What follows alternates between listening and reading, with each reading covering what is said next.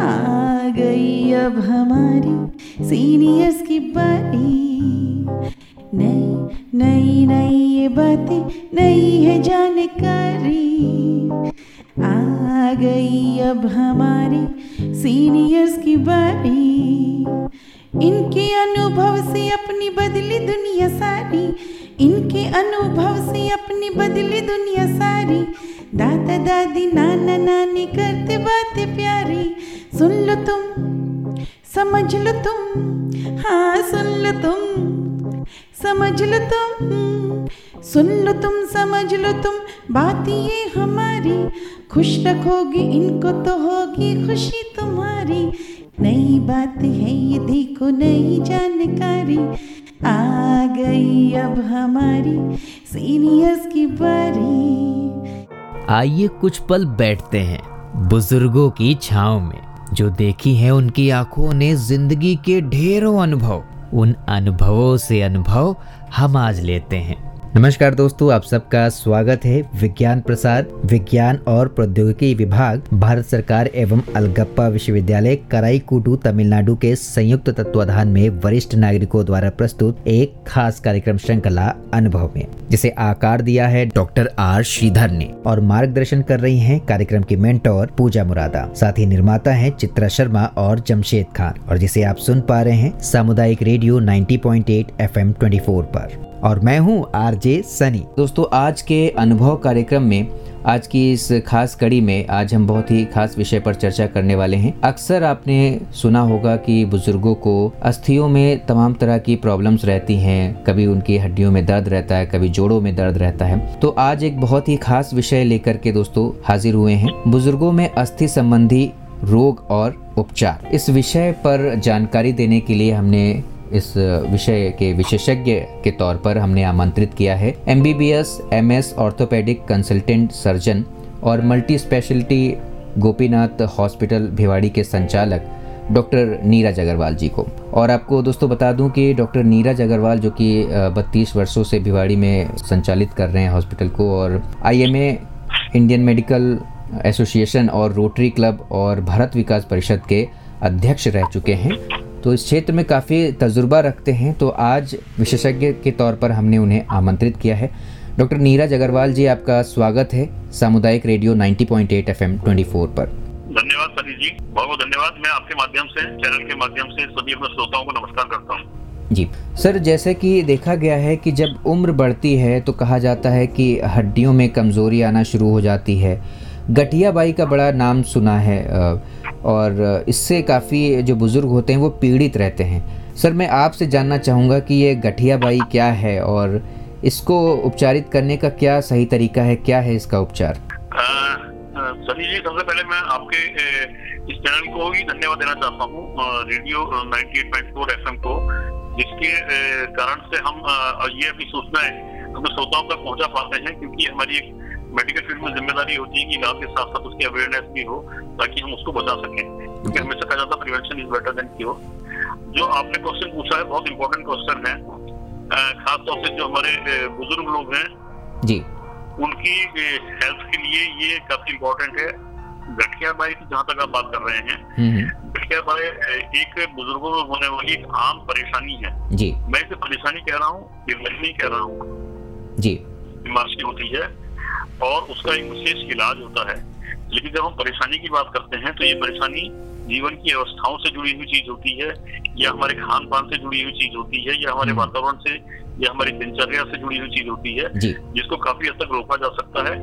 और अगर ये चीज होती है तो इसको 100% हम कभी भी क्योर नहीं कर पाते हैं, केवल प्रिवेंट कर पाते हैं या कम करने के लिए इसको सपोर्ट कर पाते हैं।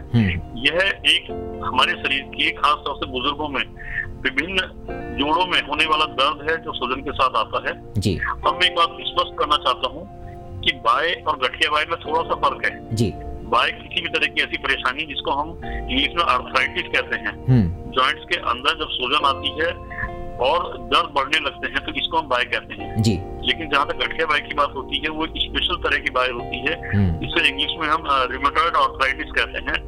ये बहुत कॉमन परेशानी नहीं है जी। बाय एक कॉमन परेशानी है, गठिया बाय कम कॉमन परेशानी है। सामान्य तौर पर बाय की परेशानी बढ़ती है गठिया बाई की परेशानी किसी किसी विशेष बुजुर्ग को ही होती है और उसका स्पेसिफिक इलाज होता है।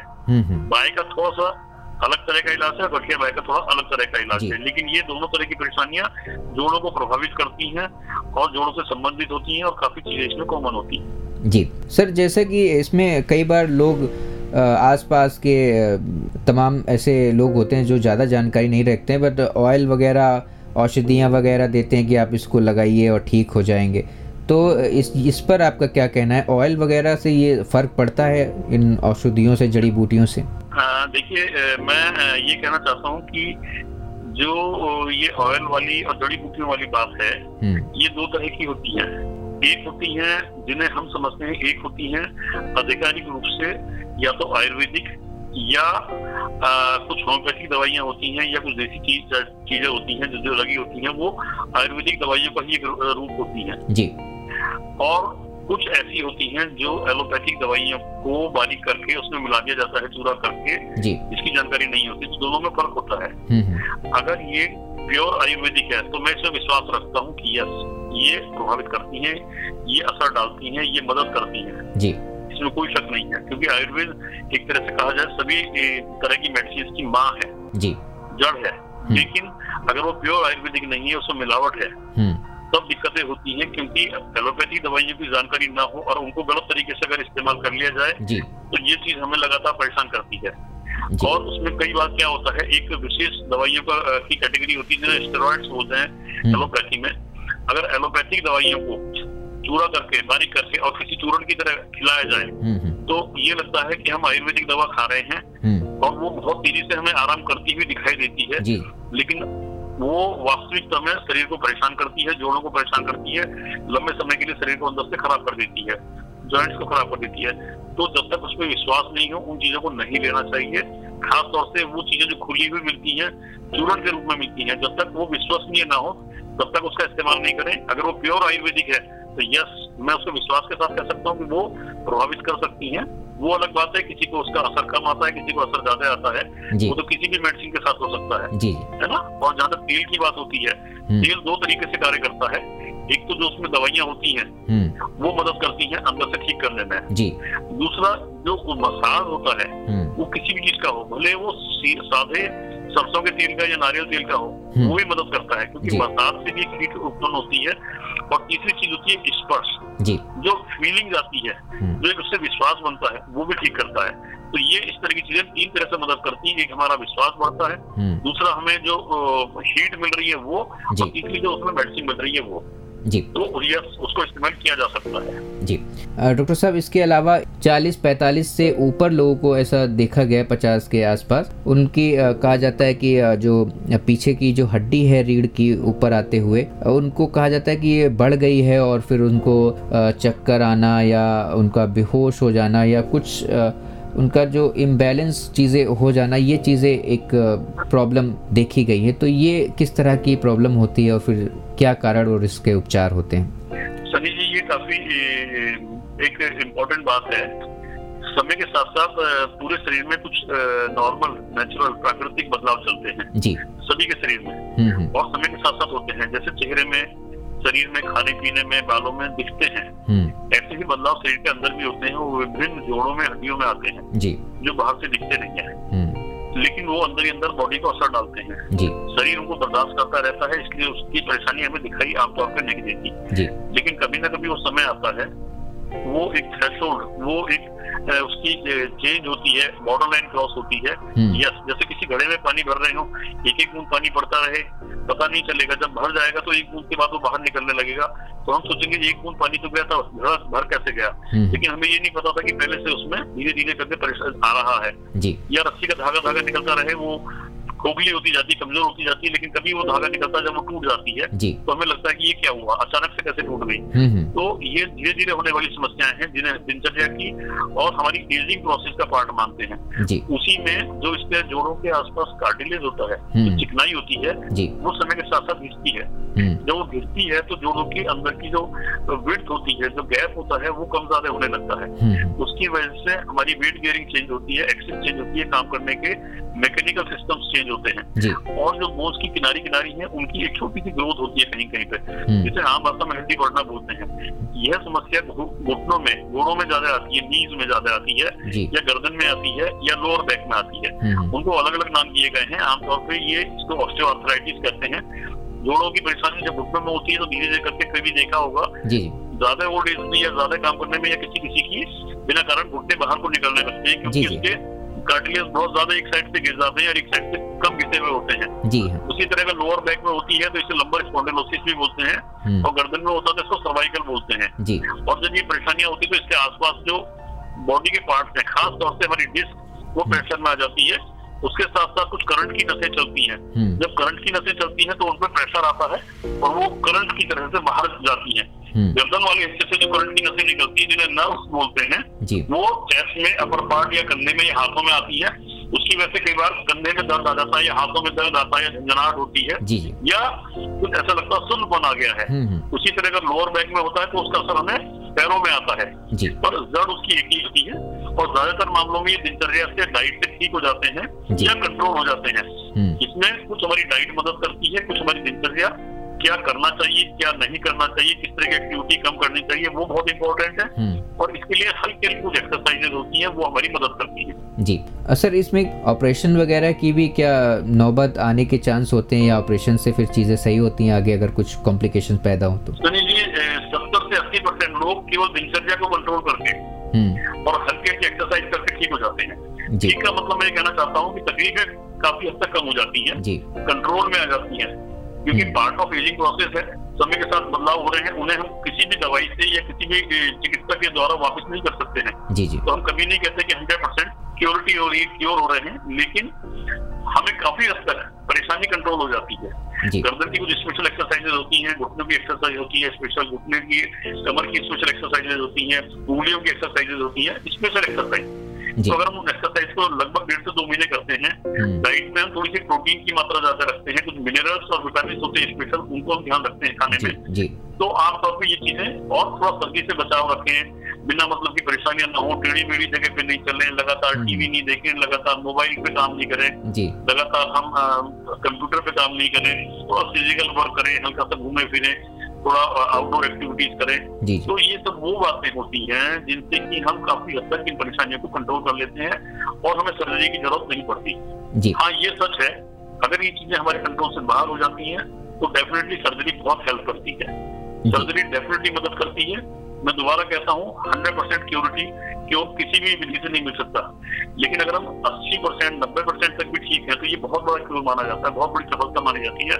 और इसका विशेष जो घुटनों में है, जो घुटनों का प्रत्यारोपण है, घुटने बदले जाते हैं, वो एक बहुत इंपॉर्टेंट सर्जरी होती है जो इस घुटनों की समस्या से हमें बहुत हद तक निजात दिला देती है। लेकिन मैं फिर कहता हूँ, केवल 10 या 15 या 20% लोगों को ही, 10 में से 1 या 2 लोगों को इसकी जरूरत पड़ती है, बाकी बिना उसके ठीक होते हैं। तो इसी तरह की सर्जरी बाकी पार्ट्स में भी की जा सकती है, वो उसमें डेफिनेटली मदद करती है अलग अलग तरीके से। लेकिन अगर हम अपनी दिनचर्या का ध्यान रखें, डाइट का, एक्सरसाइज का ध्यान रखें और कुछ परहेज करते रहे, स्पेशल परहेज, तो हम इस सर्जरी से भी बच सकते हैं। सर, जोड़ों के दर्द से लोग परेशान होते तो क्या वो ऐसी चीज़ें खाएं जिससे उनके जो दर्द होता है उठने बैठने में जो प्रॉब्लम होती है वो ना हो? कुछ लोग जो अपने पैर के बल पर बैठ नहीं पाते हैं, कुर्सी पे ही बैठते हैं या एकदम नहीं बैठते, सीधे सीधे ही चीज़ें करते हैं या थोड़ा बहुत ही मोड़ते हैं अपने घुटनों को, तो उनको कौन सी ऐसी चीज़ें खानी चाहिए जिससे कि उनके जो घुटने हैं उनमें वो फ्लेक्सिबिलिटी और वो चीज़ें मतलब रहें, घुटने में मुड़ने पर उन्हें दर्द ना हो? जी, एक्चुअली क्या होता है, जैसे कभी बचपन में जो लोग साइंस से थोड़ी सी भी वाकिफ हैं, वो जानते हैं कि हमने बचपन में 3 तरह की साइंस पढ़ी होती है। एक भौतिक विज्ञान होता है, फिजिकल साइंस, दूसरा केमिकल होता है, रसायन विज्ञान, और तीसरा होता है जीव विज्ञान, बायोलॉजी। इसी तरह से बॉडी में भी 3 तरह की चीजें हमें कंट्रोल करती हैं। एक हमारा मैकेनिकल सिस्टम होता है, एक केमिकल सिस्टम होता है, एक हमारा बायोलॉजिकल सिस्टम होता है। मैकेनिकल सिस्टम में बॉडी की एक्सिस चेंज हो रही है, या हड्डियां की किनारी बढ़ रही है, या हड्डियों में कार्टिलेज घिस रहे हैं, ये हमारे मैकेनिकल सिस्टम्स होते हैं। ये अनफॉर्चुनेटली किसी का कभी इंजरी हो गई, एक्सीडेंट हो गया, कोई फ्रैक्चर हो गया और उसमें अलाइनमेंट थोड़ा सा चेंज हो जाए, तो ये मैकेनिकल चेंजेस हैं। केमिकल चेंजेस में हमारे जैसे कैल्शियम है, फास्फोरस है, और इसमें जिंक होता है, इसमें मैग्नीशियम होता है, इसमें विटामिन डी होता है, विटामिन सी होता है, मल्टीविटामिन होते हैं, बी कॉम्प्लेक्स के कई पार्ट्स होते हैं, इस तरह की चीज होती है। कुछ माइक्रो एलिमेंट होते हैं, कुछ मैक्रो एलिमेंट्स होते हैं, तो ये बहुत अफेक्ट करते हैं। और बायोलॉजिकल सिस्टम होता है हमारी एज के साथ होने वाले चेंजेस, जो बॉडी में हार्मोन्स के चेंजेस हो रहे हैं, एंजाइम्स के चेंजेस हो रहे हैं, एजिंग प्रोसेस हो रहा है। अब क्या होता है, हम सब समझते हैं, जैसे हम डाइट लेते हैं तो जो खाना हम अब से 10 साल पहले खाते थे और वो खाना हम आज भी खाएं तो शायद 10 साल पहले की एज हमें ज्यादा अच्छी तरह से उसका यील्ड दे सकती है, उसका रिजल्ट दे सकती है, और बाद में समय के साथ साथ वो उसके रिजल्ट से कम मिलती है, क्योंकि बॉडी का एब्जॉर्प्शन, बॉडी का मेटाबॉलिक सिस्टम थोड़ा सा चेंज होने लगता है। इसलिए उसी चीज से हमें पहले जो अच्छे रिजल्ट मिल रहे थे, समय के साथ साथ वो थोड़े से हल्के हो जाते हैं। एक बात। दूसरा, अगर हम कंपेयर करते हैं डाइट को, तो डाइट भी पहले टाइम में जो हमें एक पावरफुल डाइट मिलती थी, जो क्वालिटी डाइट मिलती थी, वो शायद आज नहीं मिल पाती है। तो जो चीजें हमारी बॉडी को मिलनी चाहिए एक पर्याप्त मात्रा में, किसी भी कारण से, चाहे वो एजिंग प्रोसेस से या अवेलेबिलिटी से, अगर नहीं मिलती है तो हमें उस पर्टिकुलर चीज को सप्लीमेंट के रूप में एक्स्ट्रा लेने में वो हमारी हेल्थ को मेंटेन करने में काफी मदद करती है। और उसमें बहुत इंपॉर्टेंट चीज होती है, मैक्रो एलिमेंट जो ज्यादा क्वांटिटी में लेते हैं वो होता है प्रोटीन। हम थोड़ा सा कार्बोहाइड्रेट्स को कम करें, थोड़ा सा चिकनाई को, मीठे को, घी तेल को कम करें। जैसे आजकल के टाइम में समोसे, कचौड़ी, पकौड़ी आदि बड़ी इंपॉर्टेंट चीजें होती हैं, हर जगह हर घर में खाई जाती है। मतलब कभी कभी के लिए मैं मना नहीं करता हूँ, आप पर्टिकुलरली व्यक्तिगत रूप से, लेकिन ज्यादातर नहीं, फ्रीक्वेंटली नहीं। इनको कम करें, प्रोटीन डाइट बढ़ाएं। प्रोटीन डाइट में आते हैं जैसे दूध, दही होते हैं, दालें होती हैं, अंकुरित अनाज होता है, मशरूम है, कभी कभी पनीर। रेगुलर पनीर नहीं खाना चाहिए क्योंकि कोलेस्ट्रॉल बढ़ता है। सोयाबीन बहुत इंपॉर्टेंट है, टोफू। आजकल के टाइम में कभी कभी मूंगफली को शामिल कर सकते हैं, भुने चने हैं, ये वो चीजें हैं। और जो लोग नॉनवेज लेते हैं उसमें एग व्हाइट ले सकते हैं या फिश ले सकते हैं, या चिकन वगैरह कुछ लोग लेते हैं तो रोस्टेड ले सकते हैं, ज्यादा तली हुई चीजें नहीं ले। तो ये प्रोटीन के रिच सोर्स है। तो लेकिन जो नॉनवेज नहीं लेते, बिल्कुल उनके लिए जरूरी नहीं है, क्योंकि वेज सोर्स में बहुत अच्छी प्रोटीन मिलती है। और जो माइक्रो एलिमेंट्स होते हैं उसमें कैल्शियम और मैग्नीशियम बहुत इंपॉर्टेंट है, विटामिन डी बहुत इंपॉर्टेंट है जो हमें रेगुलेट करता है, और कार्टिलेज को इंपॉर्टेंट करना। कार्टिलेज के लिए ओमेगा 3 फैटी एसिड होता है जो उसकी चिकनाई को मेंटेन करता है, जो कि अखरोट में अच्छा होता है, अलसी के तेल में काफी होता है, गाय के दूध में होता है, गाय के घी में भी होता है। तो ये सब चीजें थोड़ा सा हमें कोशिश करनी चाहिए कि इनको मेंटेन करें, लेकिन साथ साथ कार्टिलेज को की चिकनाई मेंटेन रहे और जोड़ों की चिकनाई मेंटेन रहे, उसके लिए हल्की हल्की एक्सरसाइज कंट्रोल रूप से हमें करते रहना चाहिए। जी सर, बहुत बहुत धन्यवाद कि आपने इतना समय निकाला और इस कार्यक्रम में सम्मिलित हुए। फिलहाल दोस्तों समय हो रहा है कार्यक्रम से विदा लेने का। सर बहुत बहुत धन्यवाद आपका कि आप हमसे जुड़े और अपने आपका भी धन्यवाद देना चाहता हूँ, आपके एफएम चैनल का भी धन्यवाद देना चाहता हूँ जो हमारे क्षेत्र के निवासियों को आज इस तरह की सर्विसेज दे रहा है कि घर बैठे हमें काफी चीजों की जानकारी मिल जाती है, न केवल हमारे फील्ड में बल्कि अन्य फील्ड में भी बहुत अच्छी जानकारी मिलती है। मैं अपने श्रोताओं को भी एक बार धन्यवाद देता हूँ जिन्होंने सुना है, ताकि अगर हम तो लोग मिलकर कार्य करते हैं तो ये सबके फायदा ही होता है। बहुत बहुत धन्यवाद, आप सबको नमस्कार। दोस्तों फिलहाल आज का ये प्रोग्राम आपको कैसा लगा आप हमें ज़रूर बताइएगा fmbhiwadi@gmail.com पर। और अब वक्त हो चुका है आप सभी से विदा लेने का, तो चलिए मैं ले रहा हूँ आप सभी से इजाज़त। मैं हूँ आरजे सनी और आप सुन रहे थे सामुदायिक रेडियो 90.8 FM 24 पर अनुभव कार्यक्रम की यह खास कड़ी। नमस्कार। आप सुन रहे हैं 90.8 FM 24, आपका रेडियो, आपकी धड़कन।